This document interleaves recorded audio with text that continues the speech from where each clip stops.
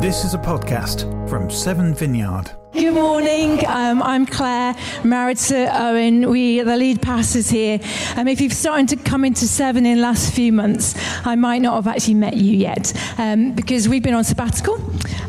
We had 3 months that we took off to step back and to reflect and to reset, really. And we did a variety of things in that time. But one of the things we had the pleasure of doing is that we had the pleasure of 2 children in our household sitting important exams, A-levels and GCSEs in 1 year. And to be fair, although these times for parents and teenagers alike are notorious for being very stressful and tense, both our boys did manage to handle it pretty well and take it in their stride. But one memory particularly sticks out for me during that time, I know, and I'm sure you'll remember this, was the night before our son Daniel took his first GCSE. It was biology. And I spent some time that evening going over his flashcards with him. Everything he needed to know was on those flashcards, and he knew it all. I was really impressed. And I remember saying to you, Owen, I said, I think it's going to be okay. You know, he knows it all. He's done really well. So it was 9:30. Off. Daniel goes up to bed for an early night, confident that he has it in the bag. At 10:45, when Owen and I are going upstairs to bed, we're surprised to see Daniel's light still on in his bedroom. And so we popped in to say goodnight, only to find him at his desk with a look on his face I rarely see but will never forget. He looked like a rabbit in headlights. He barely looked up to speak to us because he couldn't take his eyes off his paper and what he was reading. And he just managed a few brief words to explain that whilst he had covered all this information that's going to be in the exams that was in this box, he'd failed to notice this other box of information that might be in the exam. Have you ever felt like that yourself? Where you had that feeling where I've got it all sewn up and then realise you really haven't. Poor lad, we so felt for him. Luckily, I can say that despite all that, Dad actually did really well. But do you know that feeling? Or let me put it another way. As a young physiotherapist in my 20s, just fresh out of university and my first job as a junior physio at the Basingstoke and North Hampshire Hospital, life felt very simple. I'd got my degree. I was now qualified. I could do this stuff. I had it. But it was only as I continued to meet with other physios who had been doing it for many more years than me that I began to realise there was so much more that I didn't know. The more I began to pick up and learn, the more I knew, the more I realised I didn't know. Do you know what I mean?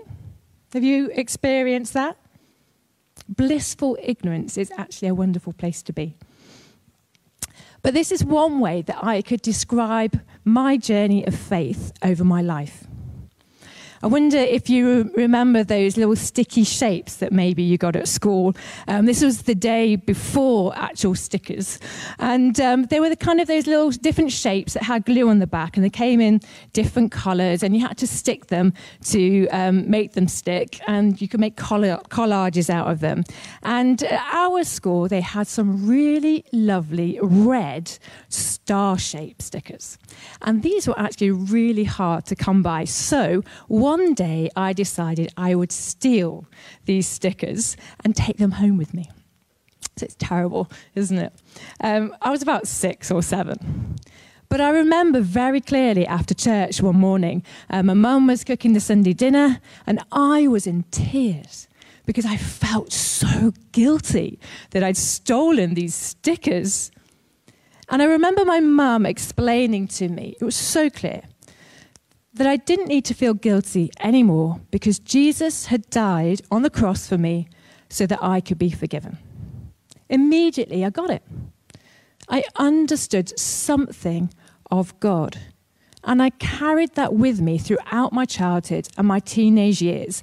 And through the support of some great people leading the youth group that I attended, I continued adding along the way to my understanding of who God is. And I thought I had it all sewn up. Over the years, I've regularly enjoyed sharing Jesus with people, friends who don't know him, but also random strangers on the streets when we've gone out in groups to pray with people. And to do that, being in those slightly odd situations, I made sure that I had finally honed down what I thought the gospel was, what the good news about Jesus is, how I would explain it with my best illustrations and carefully chosen words so that what I said was logical and made sense. I had it all sewn up. But in recent years, in my desire to know God better and experience more of him, I have read more. I have listened more, and I've talked with others more. A bit like when I was that young physio, I've begun to realize there's so much more that I don't know. I've begun to realize that some things aren't quite as black and white as I once thought. That maybe things aren't so simple, but a little bit more complex. That maybe there's a different way to look at things from what I thought. And sometimes that's made me feel a little unsettled, like my son Daniel before his exam. But mostly it makes me feel excited. There's a podcast I've come across by Danielle Strickland, which I would highly recommend. I'm not saying I agree or disagree with everything that they discuss. You'd have to decide that for yourself. But Danielle is a well-respected author and speaker.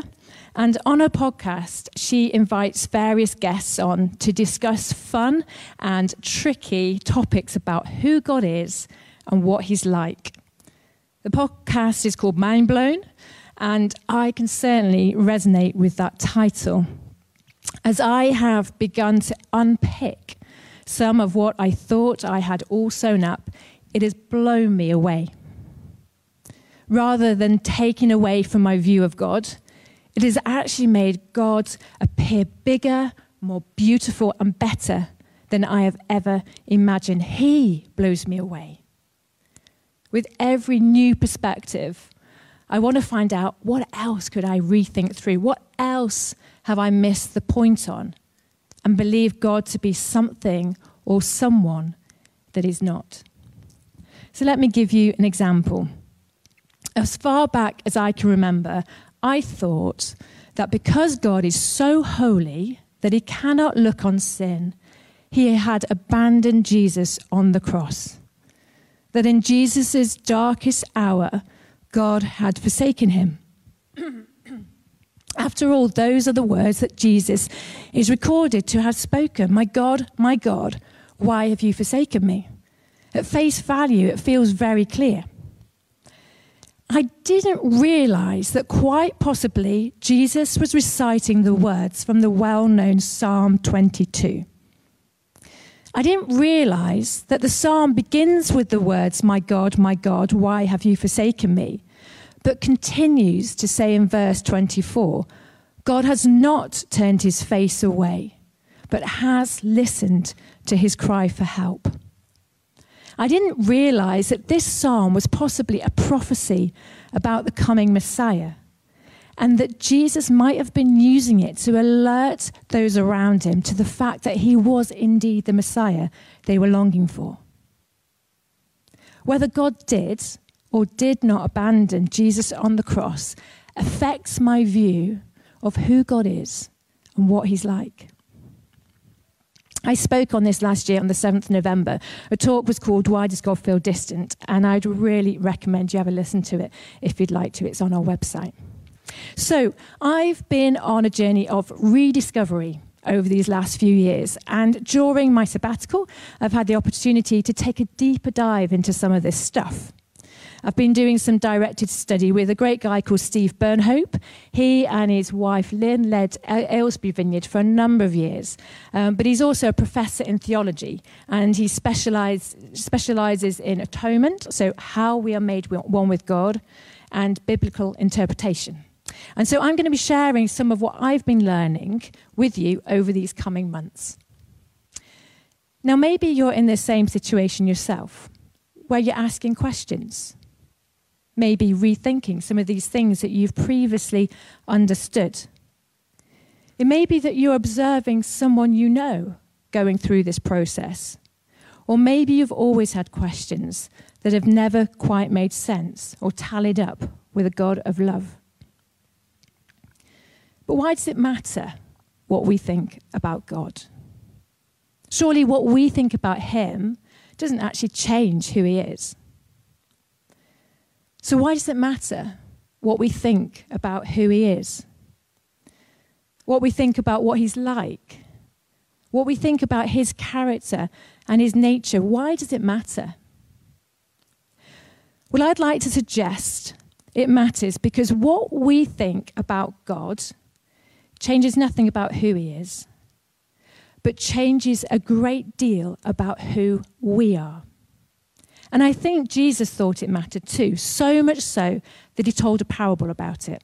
And we're going to look at that right now. So a parable is a kind of teaching story, as you're probably aware. Most people couldn't read or write in those days, so teaching through stories that people could easily remember was really important. And the one that we're going to look at today is from Matthew's Gospel. Jesus had just told his disciples he will be leaving them soon, and then he proceeds to tell them this very last parable. It's a parable about a master leaving to go on a journey, and it's commonly known as the parable of the talents. Now, just to be clear, in biblical times, a talent wasn't a skill or an ability. A talent was a measure or a quantity, a certain amount of something valuable like silver or gold. So in the version that we're going to be reading from, it's the NIV, and it's known as the parable of the bags of gold. So it's Matthew 25, verse 14. So the kingdom of heaven will be like a man going on a journey who calls his servants and entrusted his wealth to them. To one he gave 5 bags of gold, to another 2 bags, and to another 1 bag, each according to his ability. Then he went on his journey. The man who had received 5 bags of gold went at once and put his money to work and gained 5 bags more. So also the one who with 2 bags of gold gained 2 more. But the man who had received 1 bag went off, dug a hole in the ground, and hid his master's money. After a long time, the master of those servants returned and settled accounts with them. The man who had received 5 bags of gold brought the other 5. Master, he said, you entrusted me with 5 bags of gold. See, I have gained 5 more. His master replied, well done, good and faithful servant. You have been faithful with a few things. I will put you in charge of many things. Come and share in your master's happiness. The man with 2 bags of gold also came. Master, he said, you entrusted me with 2 bags of gold. I have gained 2 more. His master replied, well done, good and faithful servant. You have been faithful with a few things. I will put you in charge of many things. Come and share your master's happiness. Then the man who had received 1 bag of gold came. Master, he said, I knew that you were a hard man, harvesting where you have not sown and gathering where you have not scattered seed. So I was afraid and went out and hid your gold in the ground. So here is what belongs to you. His master replied, you wicked, lazy servant. So you knew that I harvest where I have not sown and gather where I have not scattered seed. Well then, you should have put my money on deposit with the bankers, so that when I returned, I would received it back with interest. So take the bag of gold from him and give it to the one who has 10 bags. For whoever has will be given more, and they will have an abundance. Whoever does not have, even what they have will be taken from them. And throw that worthless servant outside into the darkness, where there will be weeping and gnashing of teeth. We'll get onto that bit in a minute. So, before the man goes on his journey, he calls his servants to him and he entrusts his wealth to them. In other words, he wants them to look after his business when he's gone. And in verse 15, it says that he gave to each one according to their ability. So this is not favoritism. It's according to their ability. So the master only asks each servant to take responsibility for that much of the business that they can cope with. The master wasn't asking more of them than they could manage. So one servant is given quite a big share of the master's business to look after 5 bags of gold, and he becomes an investor. He gets to work on his master's business. He's not passive. He doesn't sit around and do nothing. He gets on with it. And because he's got involved and invested, there's lots of fruit. Not only has he looked after what he was given, he's doubled it. And so too the second servant. He was given a smaller share of the responsibilities. He was asked to look after a bit less of the business, but he's invested too, and he's doubled his share as well. And the master says to each of them, "Well done, good and faithful servant." So finally, the third servant. Remember, Jesus is trying to make a point here. It's a bit like telling a joke. Both the first 2 servants act in exactly the same way. The response to each is exactly the same. But the third servant acts differently.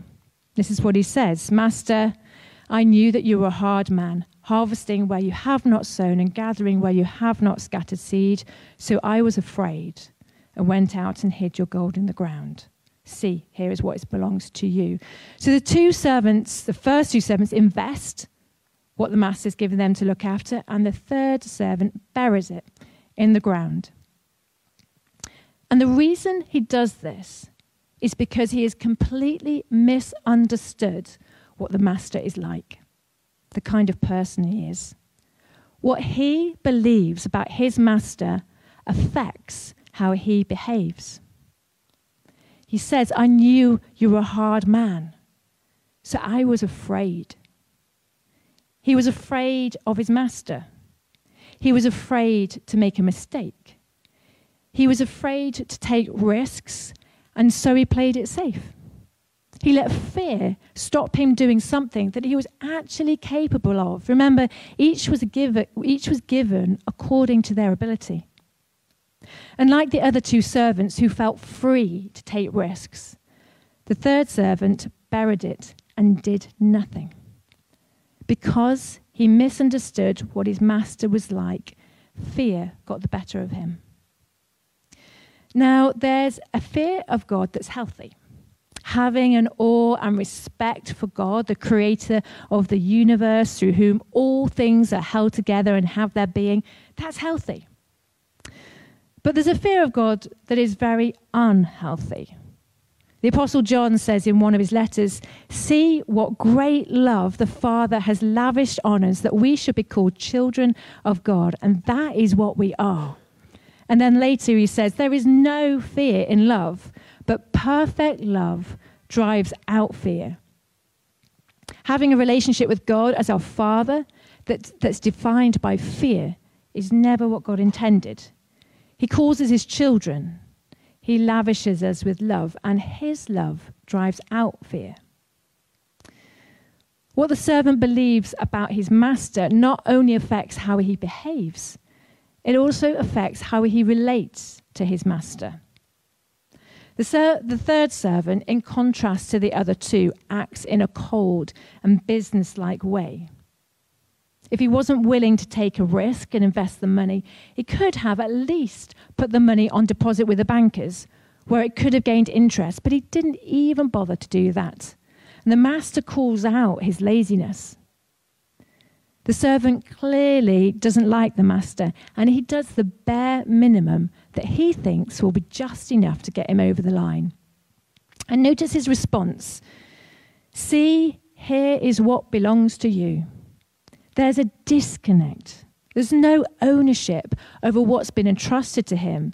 This money belongs to the master, has always belonged to the master, and is being returned to the master. He's cold and businesslike. But let's look again at how the other 2 responded. "You entrusted me with gold. See, I have gained more." These 2 servants knew that they had been trusted. You know, trust and love are clearly linked, closely linked. In the well-known passage on love that was often read out at weddings, 1 Corinthians 13, there's one phrase that stood out to me recently, and that's love always trusts. Just think about that for a moment. Love always trusts. When trust is an expression of love, it's like saying, I believe in you and I'm going to take a risk on you even if it costs me something, because this is about you and not me, and that's love. And I think the first two servants felt some of that they felt believed in. They felt trusted. They received that love and they were empowered. And so the way they responded, the way they related to their master was one of faithfulness. Well done, good and faithful servant. You have been faithful. There's joy in the exchange between the two of them. I will give you more. Come and share in my happiness. So different to the third servant. The sad thing is, the third servant was also entrusted with the gold. He was also loved upon. But his belief about who his master was meant he just couldn't see it. His belief about his master means he misses out on so much. Now, it's important to remember that this is a teaching story with a deeper meaning. But that doesn't mean that Jesus endorses all of the attitudes and behaviors and characters and events of every story, any more than if I used a popular film or TV drama as an illustration today. Illustrations, metaphors, and images can be helpful, but when taken too far, they can become false. For example, Jesus being the Lamb of God. That communicates something about who Jesus is, but Jesus is clearly not a cuddly lamb sat on God's knee. That would be taking the illustration too far. So with that in mind, let's look at the end of the story. Verse 28 says, "So take the bag of gold from him and give it to the one who has 10 bags. For whoever has will be given more, and they will have an abundance.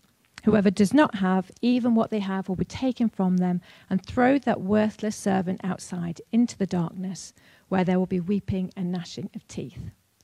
Now, I don't know what Jesus meant by outside into the darkness. Maybe we're not supposed to know exactly. I don't think it's a place called hell. That would be taking the illustration too far. But clearly, it's a place characterized by regret. And it's a place of exclusion where one servant is left out of the happiness that the master and other servants are enjoying inside. So, back to the question, why does it matter what we think about who God is and what he's like? Well, I think Jesus thought it mattered, and that's why he told this story. In John 10, he says, "I have come that you might have life in all its fullness." That's his desire for us. That by knowing who God is and what he's like, his nature and his character, we would know that, just like those first two servants, that we are loved, that we are trusted, believed in, that we're free, and we can live without fear. That we could know the joy of sharing in all that God has. So I wanted to take a moment just to reflect on this right now, personally, each of us. Who do you think God is? And what do you think he's like? Now, it's not a test. It's not about getting it right or wrong. God's not going to get angry with you like the master in the story did with the third servant. That's not the point of the story. The point is that God longs for you and me to know him, to understand who he is, because he knows what that means for us. In Matthew chapter 16, Jesus asks his disciples the same question. He says, "Who do you say I am?"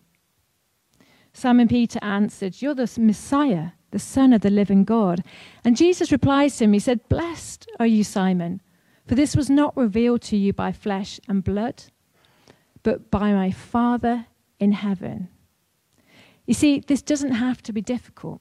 God wants to reveal himself to us if we let him. And Jesus promised many times that the Holy Spirit would be with us. He called him the Spirit of truth. In John 16, Jesus says, "But when he, the Spirit of truth, comes, he will guide you into all truth." So I just want to take a couple of moments now just to connect with God on this. You might want to close your eyes, and I'm just going to give you a couple of things to consider with God right now. He's here with us in this room. And just like Jesus asked his disciples, just imagine God stood in front of you now. And he's saying to you, "Who do you say I am?" And just take a moment just to be honest with him. Remember, God's not actually the master in the story. He's a God who wants to reveal himself to you. He wants to connect with you. And he loves it when you're real. And if you're thinking something that might be negative, then that's okay. Think about why that might be and just take a moment to talk with God about that and offer it to him. So, who do you say I am? I'll give you a couple of minutes for that.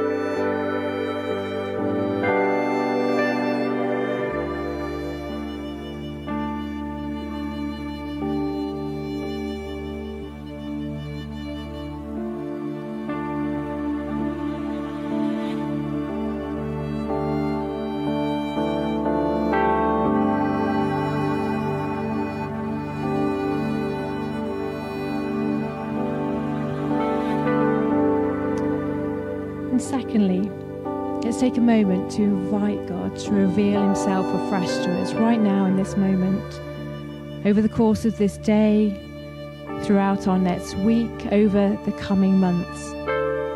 Let's ask him to do what he says he will do.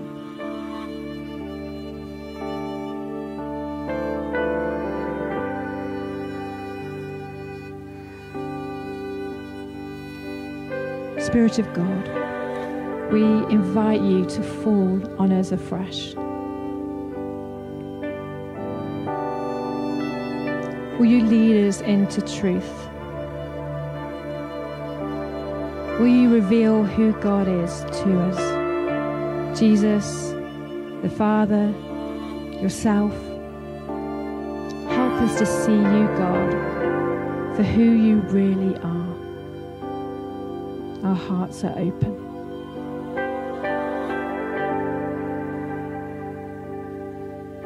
God, we know this is a journey, that it takes a lifetime, but it's one we want to take with you.